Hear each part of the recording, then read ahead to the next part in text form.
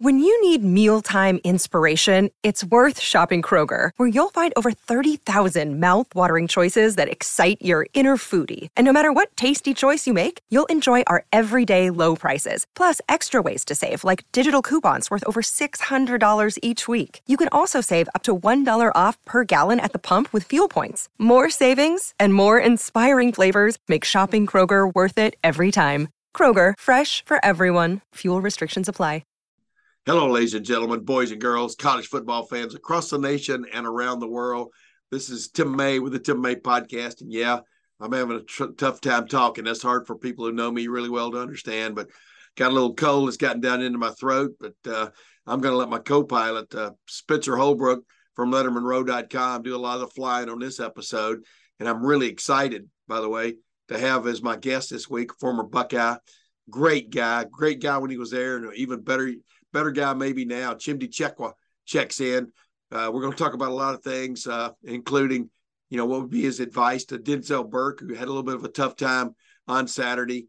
Denzel Burke, Ohio State's probably premier corner, although Cam Brown might be giving a run for his money. But, cornerbacks, man, they live out there on an island, and sometimes you get shot at a lot, and you've got to deal with it, and you've got to deal with the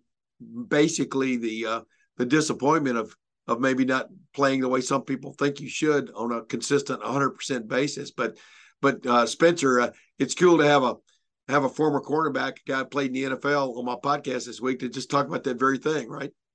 Yeah, exactly. And when you play cornerback, and Chimdi knows this better than anybody, you've got to have a high level of confidence. And if that confidence gets broken, it can be a long road back to regain that and to feel like you're yourself again out there on that island. And so, it's a great conversation for Chimney to be a part of, and to get that insight from him.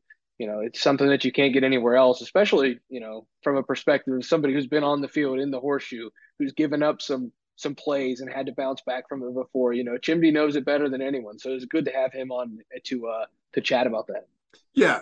As we speak, Marvin Harrison Jr. is being named one of the players of the week in the Big Ten this week for what he did in that game against Arkansas State. The catches, and then the 3 touchdown catches, just the second person in Ohio State history to have at least three touchdown catches in 2 different games, Joey Galloway, in that little short, small pantheon. But Marvin Harrison Jr., man, turning heads right while Jackson Smith and Jigba is champing at the bit to get back in there. Yeah, you talk about corners who need to have their confidence checked. Those Arkansas State corners had a really tough time against Marvin Harrison Jr. He's so special to him. The way he runs his routes, gets in and out of those cuts, can really dictate what corners do out there and really dictate what defenses do. You talk about Jackson Smith and Jigba coming back. It's another layer to that offense that defenses have to prepare for. And it's going to leave a lot of one-on-one opportunities for Marvin Harrison Jr., for Emeka Egbuka and guys to get open. I'm really excited to see what the Stroud to Harrison connection looks like. We already know what the Stroud to JSN looks like. We've seen it, I think we saw it 96 times. We've seen it 98 times now in just a season in one game. Yeah. Really excited to see that the Stroud Harrison connection become more of a staple of the Ohio State offense. Yeah. We're going to get into I get into that actually with Chimdi Chekwa. How would you cover Marvin Harrison Jr.? What do you think about his moves? What sets him apart, et cetera? So, without further ado, especially with my voice being the way it is, let's get to my conversation with Chimdi Chekwa, former player, played up through the 2010 season for the Buckeyes. Not a forgettable season, but the NCAA would like for you to forget it, since they made Ohio State vacate the records right from that season. We have a quote laugh end quote about that, and just how far college football has come. Forget about the actual on field experience, but off the field, how far college football has come, and then also how far it has come from the standpoint of what got those guys in trouble. Man, as he and I laughed about, C.J. Stroud gave each of his teammates $500 gift certificates or gift cards before the season opener to go out and get a nice suit. I mean, tattoos, gift cards. Wow. We've really changed a lot. But let's get to my conversation with Chimdi Chekwa. Oh, man, I've been waiting for a while to get this man on. He not only knows football, he not only knows what it was like to be a college football player and maybe not have everything you maybe needed at that point in your life. Now seeing all these guys with NIL deals, he knows what it's like to be a hot corner out on the corner. So he can give us a little insight. Maybe what Denzel Burke is going through right now is people are kind of throwing at him a little bit, man. How do you respond, et cetera? And then past that, this guy has been, he doesn't know it. He's been my mic check at Channel 10. Every time I'm on Channel 10, they will tell me, give a mic check. I'll go, Chimdi Chekwa, Chimdi Chekwa, check. Chimdi, welcome to the Tim May Podcast, man. Thank you for having me, man. It's been a pleasure, man. I've followed your career this whole time ever since I got to Ohio State. So I'm excited to be able to come back and be on the podcast. Hey, I say this about everybody I have on my podcast pretty much, but you're one of my favorite guys there, man. You just, you kind of did your own thing. I mean, you went to your own drummer to a certain extent, you know what I mean? And you like guys that are, just a little bit of aloof to a lot of the stuff that's going on, you know what I mean? And you always struck me as that you're born in New Orleans area, raised in Claremont, Florida. You end up at Ohio State. Claremont should not be confused with Miami Beach, right? No, it's not. It's not at all. It's not even a beach town. I'm going to be honest. I didn't actually spend a lot of time at the beach until I came to Ohio and realized, you know what? Now I understand why people take trips to the nice weather. So now I just spend more time at the beach now than I did growing up. Well, hey, let's get into a couple things. Then we're going to talk about another, like a sort of the business side of Ohio, of being a college athlete now. You know what I mean? It's pretty crazy. And like I say, I keep apologizing for my voice. I've got one of these. I sound like Chris Collinsworth the other night on the Sunday night game. It just, you can't do anything about it. You just got to deal with it, right? But just number one, former quarterback at Ohio State, big time player, All-American your last year. What was your last season anyway? 2010, do I have that right? Yeah, the 2010-2011 season, last year of the Tressel era as well. Yeah, we're going to get into that just a little bit, just how that all went down. But what would be your word of advice right now to Denzel Burke? Obviously, he had kind of a tough game on Saturday against Arkansas State. A little bit of a rough patch against Notre Dame, but you've been out there on the corner, man, when people are throwing at you. Sometimes it probably feels like rocks, doesn't it? But But what's your word of advice or advice for like a guy like Denzel? So my general advice to give a young corner that's had some struggles that you could connect with and a lot of the fans will connect with is that you take those little challenges, learn from them, be more detailed, be more locked in, because he has all the tools and all the talent. But if I was actually talking to Denzel Burke, I would actually give more specific advice and saying, the where your eyes are at, the way you're controlling your arm movement and those things are affecting your ability to be more disciplined in coverage, right? Don't overreach. Don't try to get too physical with the receiver. Make sure you have the correct eye discipline, but always keep your body in a position where you have kind of your chest over your toes, and you always give yourself a chance to react to whatever the receiver is doing. Trust your ability and be less concerned about the actual receiver. And I think he's, at certain times he's, getting a little bit undisciplined, maybe overextending himself, maybe losing a little bit of focus, maybe thinking about the ball. If he just trusts his ability, it'll put him in a position to make those plays. Yeah, that's sweet, man. You've been there, done that, so to speak. But you know what Chimdi, what's became apparent in that game against Arkansas State and a little bit against Notre Dame, but Notre Dame, I don't think Notre Dame had as much wherewithal as Arkansas State did offensively from the standpoint of just kind of attacking the edges of this defense now, right? Because it's becoming increasingly apparent that you're not going to really be able to attack the middle of this defense. So these guys on the edges, their game's only going to get more intense, right? It gets more intense until those guys on the edges say, you need to stop trying to attack me because you're not going to have a lot of success here either. I was sitting with DeVere Posey at the game. We went to the game, and it was kind of, you saw them attacking the guys on the outside. And I'm like, I wonder what their mindset is of being a smaller school and coming against a team like Ohio State and seeing a guy like Denzel Burke, who's expected to be, one of the next guys, and just going after him. And DeVere was like, trying to go to the NFL, right? Yeah. So, they're going to give those guys those opportunities to make a name for themselves. And in those games where you are better than the opponent, like we should be able to make plays, you still have to have the same level of attention to detail, the same focus, approach it the same way, and then you will make those plays because you have the capabilities to do so. Hey, Chimdi, you've been there, done it. Like I said, you're in the NFL, played on some interesting defenses. What do you think of this 4-2-5? What do you think of this Jim Knowles defense? Because I know you wear your Ohio State badge as a badge of honor of having played, et cetera, here. You saw how difficult the defense, how difficult it was for the defense a year ago just to get some kind of consistency, et cetera. What do you think about what you've seen so far, 2 games into this Jim Knowles 4-2-5 defense?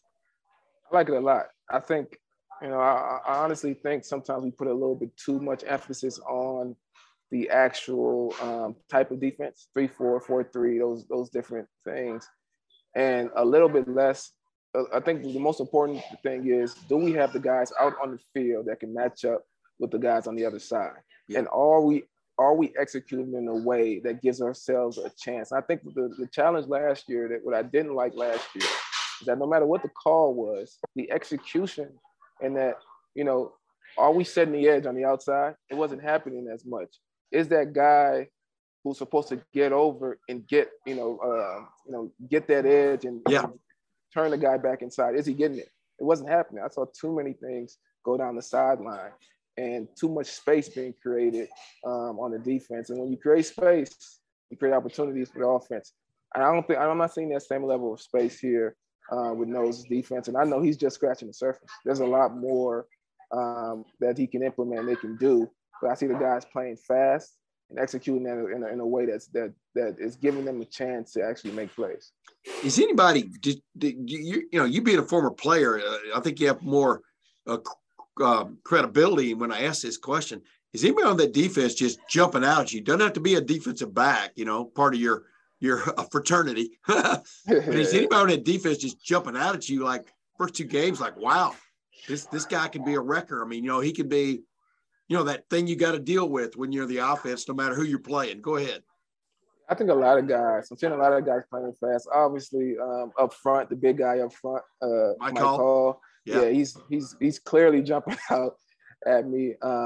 Ransom, I think, has played well. I think the linebackers are playing fast, which you like to see. They've looked good.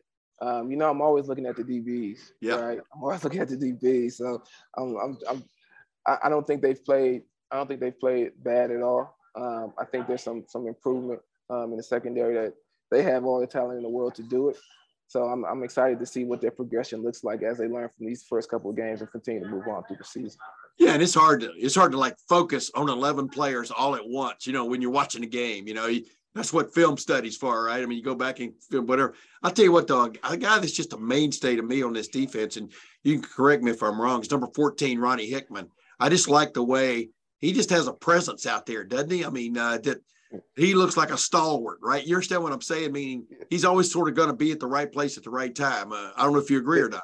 I do agree. So Hickman is somebody who jumped out last year. Yeah. And now I have a level of expectation from him going into this year, which is why I didn't even mention him as one of the people that stood out to me, because I expect Hickman to go out there and make those plays. I think he's a guy, if this defense is going to be who we think they're capable of, I think he's a guy that has to continue to elevate his play going forward. But yeah, he's been pretty good, really starting from last year and into this year. He's been a very effective player, and he's all over the field, and that's what I like to see. Yeah, he gets them lined up right too and stuff. I mean, he's called the adjuster, which is interesting. Like Leo, like I remember there were Leos 30 years ago. You know what I mean? That's no big new name, but it is what it is. I wanted to ask you this from the other side of it. That pass from C.J. Stroud to Marvin Harrison Jr. at the corner of the end zone and the sideline, where Marvin at the last second jumped up, taken away from the defender who had turned back, and he got back, didn't get his hands up through quick enough. But what a pass. And you as a former defender, I know you get y'all's pride runs really high and thick. But CJ's a little special when it comes to putting the ball into windows, isn't he? I mean, what's your take on that? Yeah, and I talked to a lot of people about this. I think CJ's the best in the country as a quarterback. And the reason why is because of his ability to place the ball where it needs to be.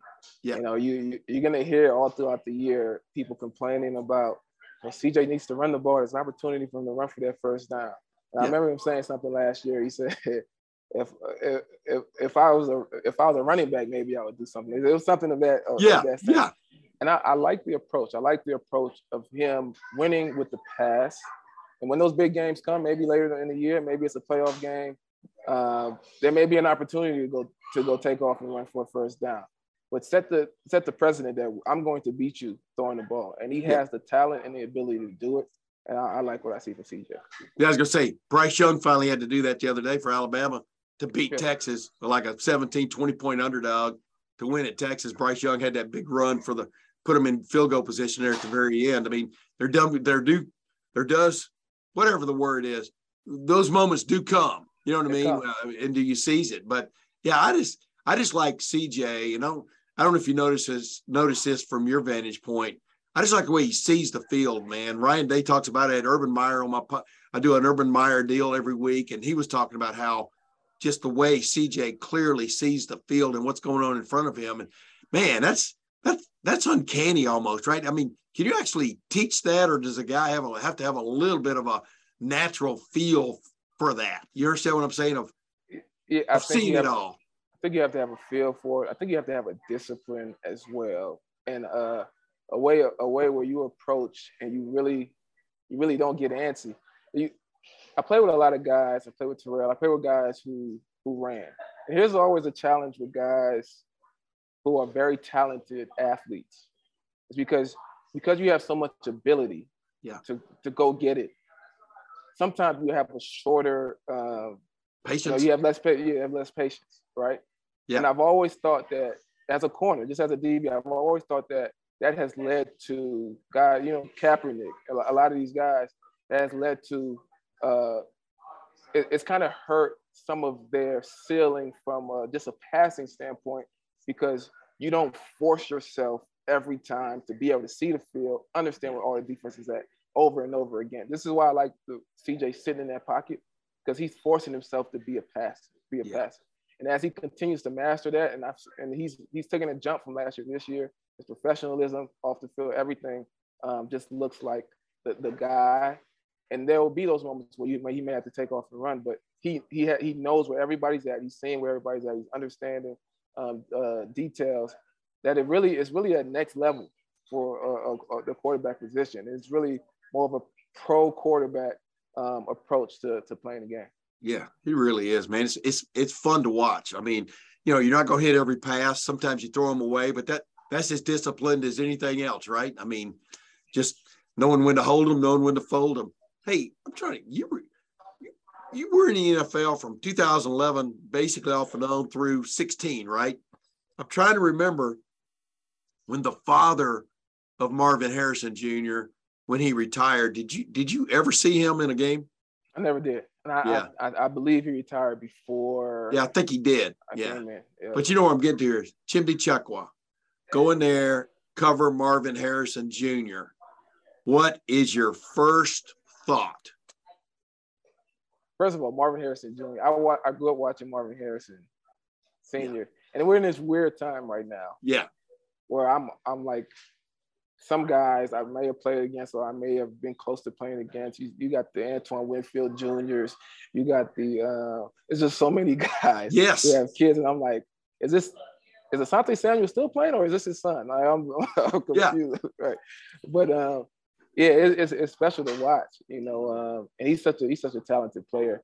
I was happy to see him get the opportunity to really showcase that talent. Week 2, he played relatively well in the Notre Dame game, but didn't get to have that type of game that he had most recently. And I'm hoping that confidence and that momentum carries through the rest of the season. And I'm excited to see what that group can do as a total package. As you watch him play, what is his strength? What is the one thing that sets him apart, do you think, or makes him special? I guess is I guess my question just from the other day. What is it? Obviously, there's a great combination of length, of height, and strength. He's not super big, but he's bigger than you think, and he's fast. Probably some people think he's faster than his dad, But What just jumps out about you? Is it just his concentration on catching the football? I mean, what just jumps out at you? Yeah, I think it's two. When I guard a receiver or whatever, a tight end or whatever, there's two battles. One is the covering of the player, right? Being able to cover. Yeah, this is a big guy. This is a big guy who's going to body you and position you in a way where you need to be able to get to his hands. Or is it a guy that's really quick and really fast? You got to make sure you staying with him all the way through. I think his combination of speed and ability to separate, but then the next battle is once you get to a position where you're in position to potentially make a play, then he can go grab that ball, which makes all that other effort for naught, right? I did all this. Yeah. I was able to get myself in position, and now this guy could just snag the ball from wherever it's at. So that's what's special about him, is that combination of the ability to run, to route run, and to gain separation. But even if it's close, he can go there and snag the ball anyway. That's what makes DeAndre Hopkins so hard to grab, because you no matter if you're in perfect coverage or not, he's still going there and he'll be able to snag that thing out of the air. So I'm excited to see this guy continue to play. Yeah, he'll reach. I mean, like DeAndre Hopkins, he'll reach over you. He'll be back over here. He'll reach behind your back. I mean, blah, blah, blah. I mean, whatever. I've been there. Yeah, I've been there. Yeah, exactly. Emeka Egbuka, number 12, but I mean, excuse me, what's his number? Number 2. But boy, I could see it last year just on kickoff returns, man. Like I call him, he's those one cut and go kind of guys. You put that in a wide receiver, sort of a little bit of a running back sort of like mentality, but he can catch the ball, run great routes and stuff too. Even without Jackson Smith and Jigba, these guys have gotten it done, right? I mean, how impressed are you with that guy? Very impressed, and I paid a little closer attention to him because of his background. I'm a Nigerian player. He's Nigerian as well. Yeah. He's a great guy. You've always saw the explosiveness, even last year, just on kickoff return, right? Yes. He's just an explosive talent. Man, it just seems like Ohio State has so many weapons. It comes down to it's like when Jameson Williams was here, and they had all those guys already. I was like, there's only one football, right? Yeah. So right now, just excited to watch all those guys play. But yeah, Buka is a very explosive player. One that whenever he touches the ball, there's an opportunity for it to be a huge game, huge play. So yeah, it's been exciting to watch him. Hey, before we get to a couple other things, I want to ask you one last thing. Let's say you're a defensive coordinator now in college football. Let's say you're the defensive coordinator at Toledo this week or for Wisconsin coming up. What do you do? What do you concentrate on when you're going against an Ohio State that's got Travion Henderson sitting there and Mayan Williams and Cade Stover catching the ball, tight end, and they haven't even really unleashed G. Scott yet from the tight end, kind of like quasi position. Kind of said, what? And you got C.J. Stroud seeing the field so well, et cetera, recognition. Where do you attack an offense like that? If in fact attack is the right word. Yeah, I think if it was me, I'm stopping the run and I'm trying to eliminate the big play. Those are the two things I'm going to focus on. I know I'm going to give up some yards here and there, but I'm not letting them go over top. And I'm doing my best to eliminate the explosive run plays. So I really would try to disguise coverage. I know in college it's probably not done as much as in the NFL, but really try to disguise coverage to really mess with CJ and understanding and figuring out where these safeties are headed, what we're signing to, what we're going to. Really give a combination of single high and cover 2 coverages, maybe run some shell, some cover 2 coverages that look initially like it's a cover 3 and roll a guy to that half. But I would really try to take away these big plays and make the Buckeyes continuously drive down the field, all the way down the field and earn all of these plays. Tough, way harder said than done, right? Yeah. With all the explosiveness that they have. But once you allow for them to go over top of you, the whole game, the whole thing is changed. And that's what they want to do. That's what Ryan Day wants to do. So that's what I really be keyed into and focus on if I was a defensive coordinator. Yeah, and if you're on defense, and then Marvin Harrison Jr. had caught 3 touchdown passes the other day. There were 3 totally different plays, but the one that really gutted the defense was when he ran that deep dig or that deep cross, ran right through, the coverage, caught the ball on the run because the quarterback CJ Stroud delivered it on dead in stride, and he outruns him to the corner of the end zone. You know what I mean? You kind of played the defense you want to play, but they still beat it, right? Still beat it, and they will. You should expect that they will still beat it. One that was one of the thing that was interesting. They were playing a good amount of single, press man-to-man on the outside against Marvin Harrison, which, if you're trying to get your corner an opportunity to prove himself and, maybe potentially get some NFL looks in the future, I can understand. But if you're trying to win and you're overmatched, I probably wouldn't do too much of that unless, it's third and medium, and then, I have to stop them from getting the first down, so I have to play tighter coverage. But, I wouldn't do that much of, single press man-to-man on the outside. Well, I got that once, and Marvin Harrison Jr. just sprinted by the guy, for that streak, that go route touchdown, and was 2 steps behind him and stuff. So you're right, rob Peter to pay Paul, but man, you're still going to pay a price. It looks like. Hey, let's get to you. Speaking of paying a price, you and Brian Browning have that couple of restaurants. The barbecue. I call them barbecue joints. They're not barbecue joints, are they? They're restaurants, aren't they? Yeah. We have a couple restaurants. A good portion of it is the barbecue element. And we have different types of options. We have things like pit fries where you could take some of that pulled pork or brisket or whatever and put on there with sauce and cheese and different things. So we have some pretty good stuff at the pit barbecue. What? Why? You're a guy from, like I said, born in Louisiana, raised in Florida, played in the NFL several different places. Why are you in Columbus? No, I don't mean it in a bad way. Explain to people the allure of Columbus. For a lot of you ex-players end up back in Columbus. I mean, it's because it's a big metropolitan area, right? But it doesn't necessarily totally feel that way, right? It's right. So when I was getting recruited to go to Ohio State, I wanted to live in a city. I wanted to live it doesn't have to be a huge city, but I wanted to live in a city. I didn't realize Columbus was a very highly populated city. And then leaving Columbus and really having a choice. I finished up my rookie contract with the Raiders. I was a free agent, didn't know where I was going to sign to next, and I ended up signing with the Dolphins. But and choosing where to stay based on quality of life, based on what the cost of living is, how much bang for my buck, and then what the economic projections are for the area long term. So I'm really into economics, and I kind of work as an analyst as well. Currently, and just looking at Columbus and where it was headed, it made sense. Especially being an entrepreneur, wanting to start a business, it made sense to come to Columbus where I can get a little bit more for my dollars early, but in the long term, significant growth, good population growth, a lot of companies headquartered here, a lot of companies coming here, and also a good place to raise kids, strong school districts and those things as well. So Columbus was really and now I'm a guy who lived in Florida, played in California, lived there 5 years, then signed with the Dolphins and lived in Miami. So back to Florida, and then came back to Ohio. So everybody, I get the question, why are you going back to Ohio? Well, I was like, I've been in those different places, and I really liked it.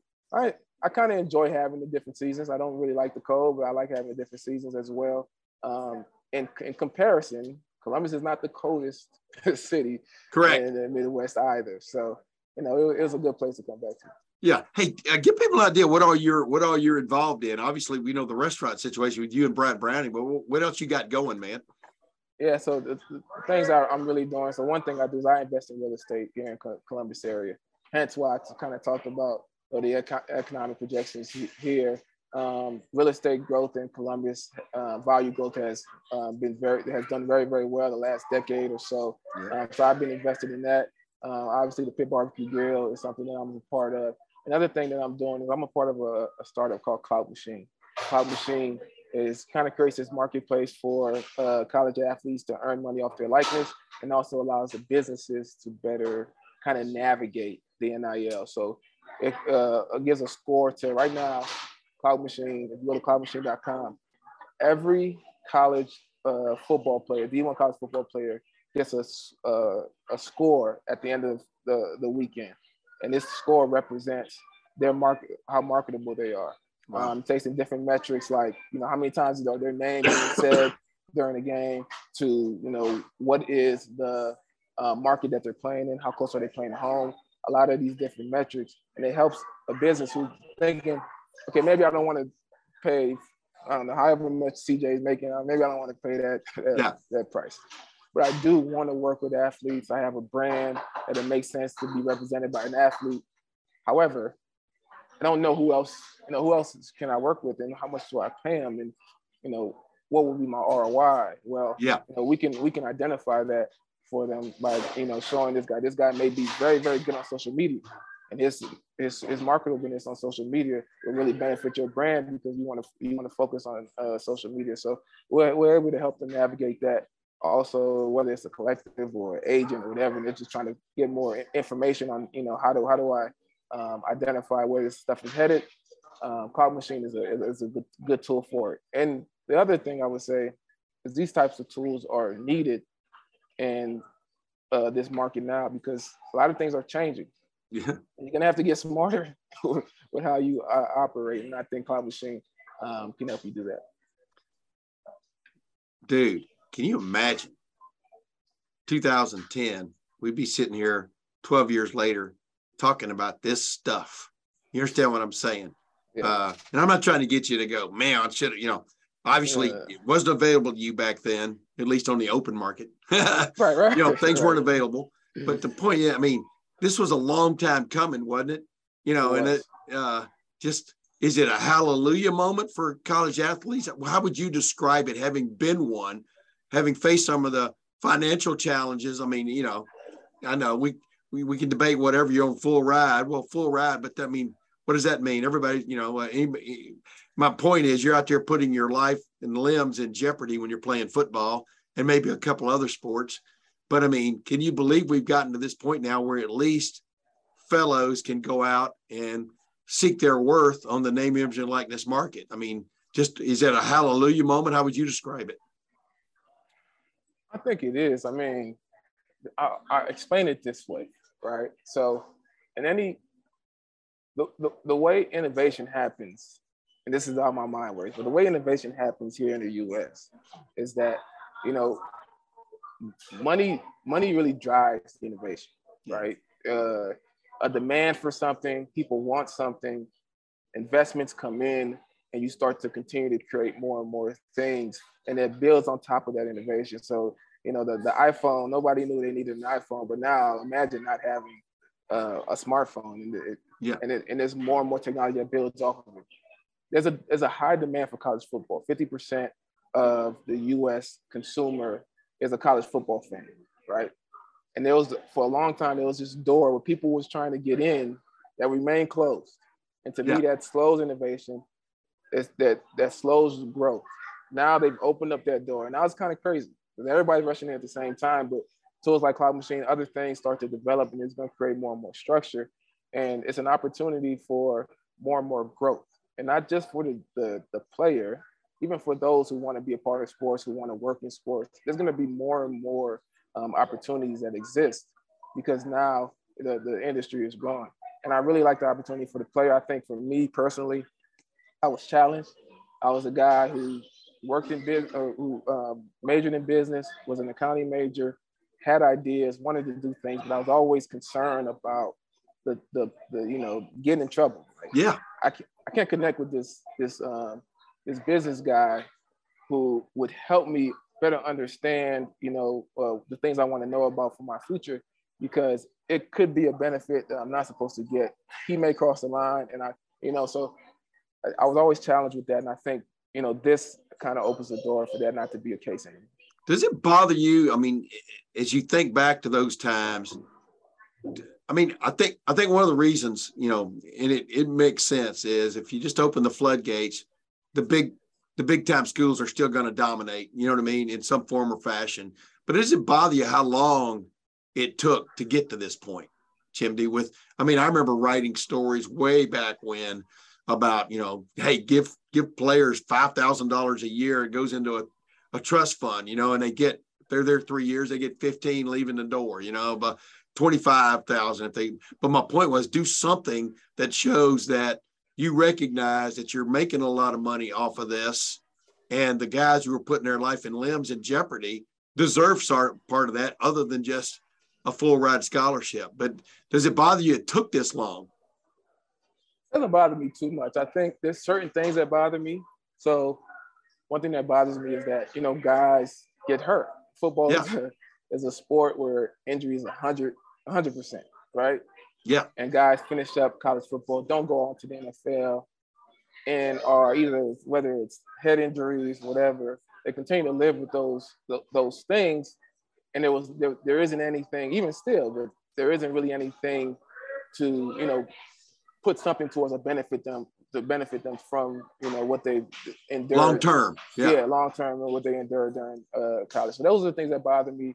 Obviously my senior year and the tattoo thing, and, me losing the wins for my senior year, and those things, like that stuff bothers me, because now we think about what's happening now, and we go back to what happened then. It's like, oh, a guy got $1 million and we got our wins vacated for what? It wasn't even close to what guys are making now. So certain things bother me, but overall, I think change is inevitable.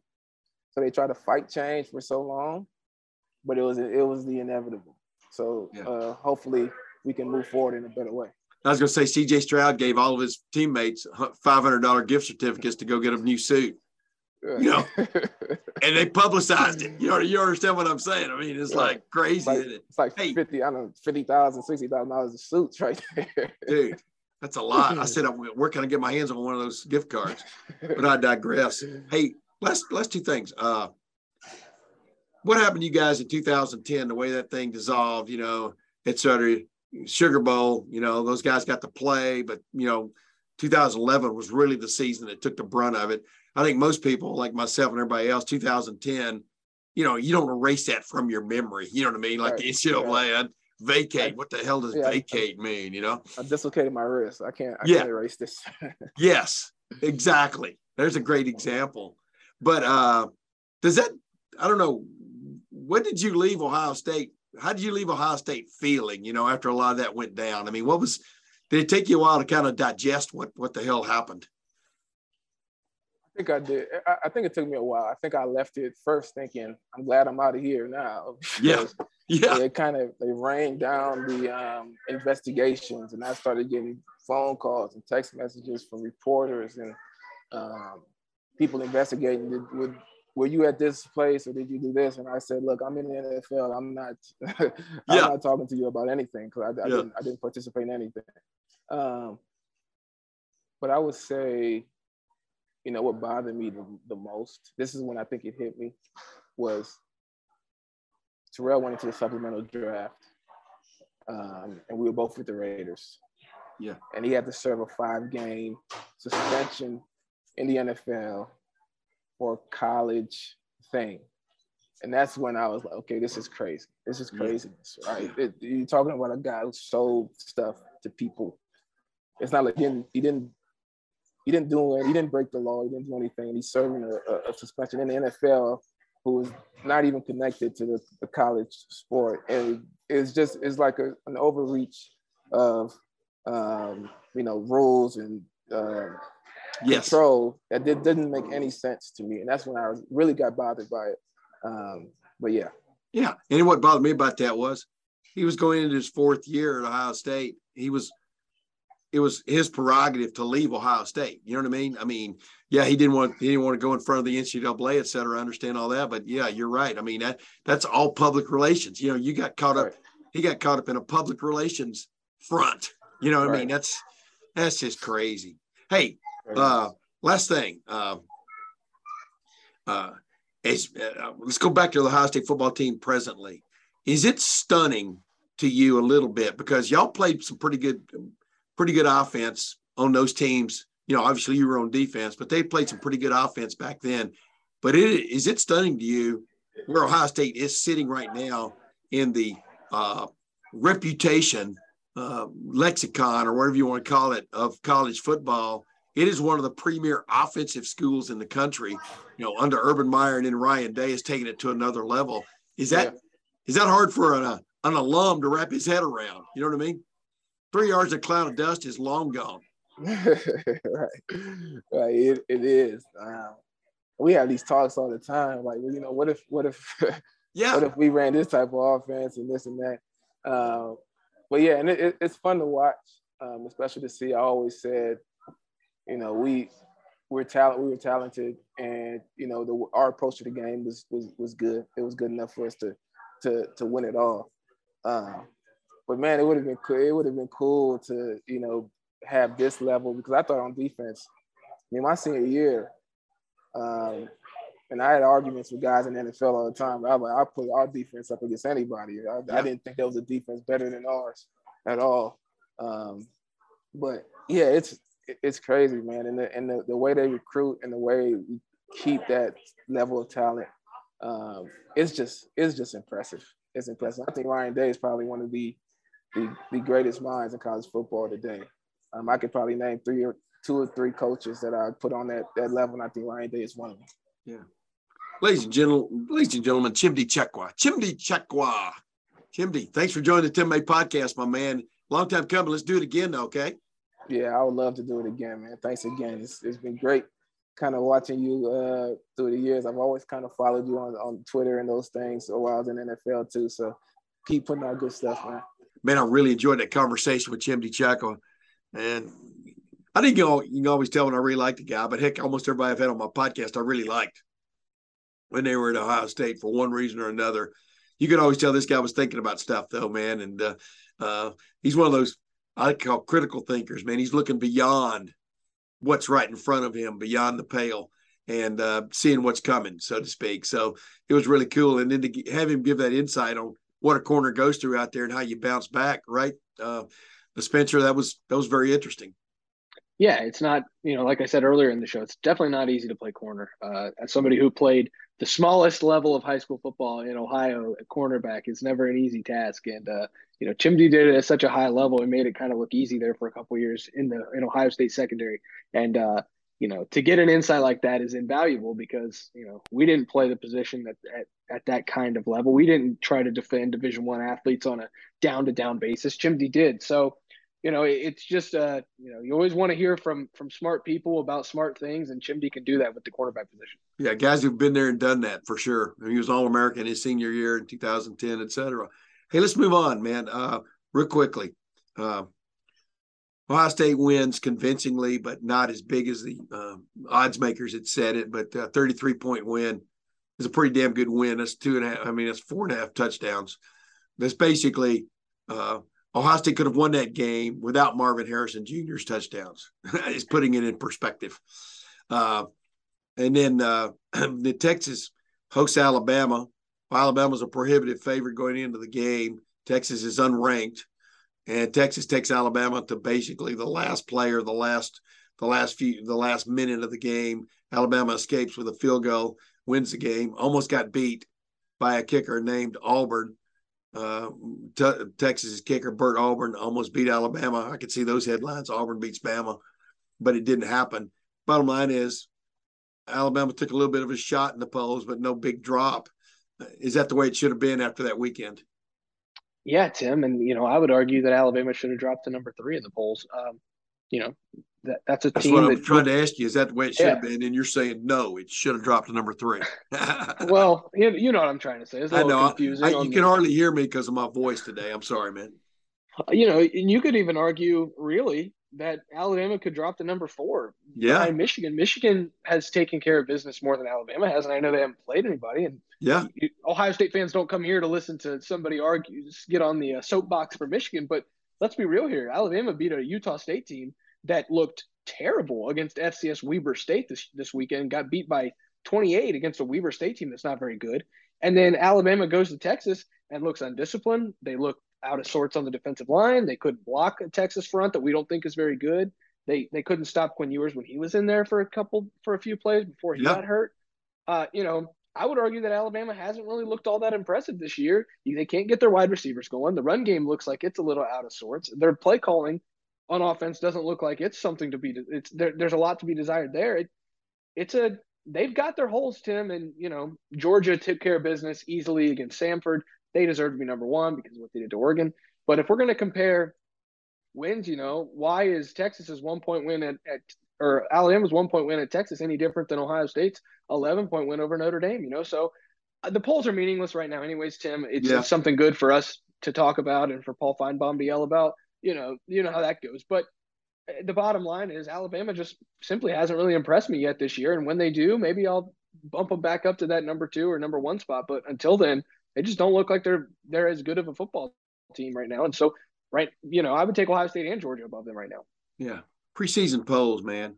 Wow. They ought to have a preseason poll and let it just sit there for like a month and a half and then have their first voter polls, just like college football playoff committee doesn't issue rankings until the end of November, the end of October, beginning of November. The polls probably shouldn't start until October 15th. I mean, you have no body of work to deal with because, as you and I've talked about on my podcast several times, a football team can be so different from one year to the next with a changing of about 5 or 6 guys. And we're seeing that in Ohio State from a defensive standpoint. We're seeing it throughout the country with the transfer portal, et cetera, how things change. So, yeah, it is what it is. We're blowing against the wind there or screaming against the wind there. So it is what it is. Hey, real quick before we go, because we're keeping this short for my medical reasons. I can't talk anymore, which probably is a good thing, right?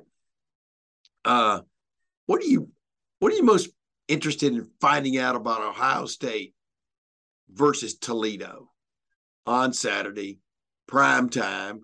And of course, that's going to be followed by another primetime game, Ohio State hosting Wisconsin the next week, ABC. That got announced on Monday here. But what are you most interested in finding out about Ohio State when it takes on Toledo? I think, Tim, it's getting this run game shored up and making sure that it's where it should be. We all know what the passing game is. And Notre Dame, we thought maybe the run game was completely fixed and Justin Fry had changed some things, but upon further review of watching everything and then seeing some Twitter clips from some folks who, are pretty smart at the game, you see that there were 7 or 8 negative yards, 1 yard, 2 yards here. That shouldn't be happening against Arkansas State. And I think Toledo's defensive front is even better than Arkansas State's. And so you just get curious about, is this running game where it should be? It needs to be there against Wisconsin because you're going to have to run the ball against Wisconsin, Iowa, Michigan State, Penn State. Those are tough teams. You have to run the ball against those teams. If you can't do it against Arkansas State and Toledo at a consistent basis, then you're going to have trouble in the Big Ten. Obviously, Trayvon Henderson, I think, averaged almost 8 yards a carry. Mayan Williams at 6 yards a carry. Those happen from explosives, though.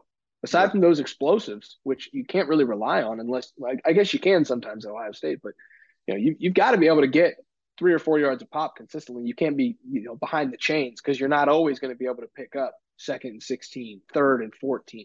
So I want to see this run game reestablish itself, and it's going to be tough against a good Toledo front that features Dallas Gann. It features a guy from last year. His name slips my mind, who led the MAC in sacks at 13 and a half. This is a good front, and so I'm going to see Ohio State shore up that run game, make sure they're as physically dominant as they should be against a MAC school in the run game. Yeah, and the first 2 games of this year are telling you everything you need to know. Defenses are going to come after Ohio State. That's their only shot. And occasionally, when you have a guy shooting a gap or whatever, and a run play is called, you can get those negative plays. They can happen in a heartbeat. But they got to get after. They're trying to figure out how to get after C.J. Stroud before he gets a scalpel out and gets after them. You know what I mean?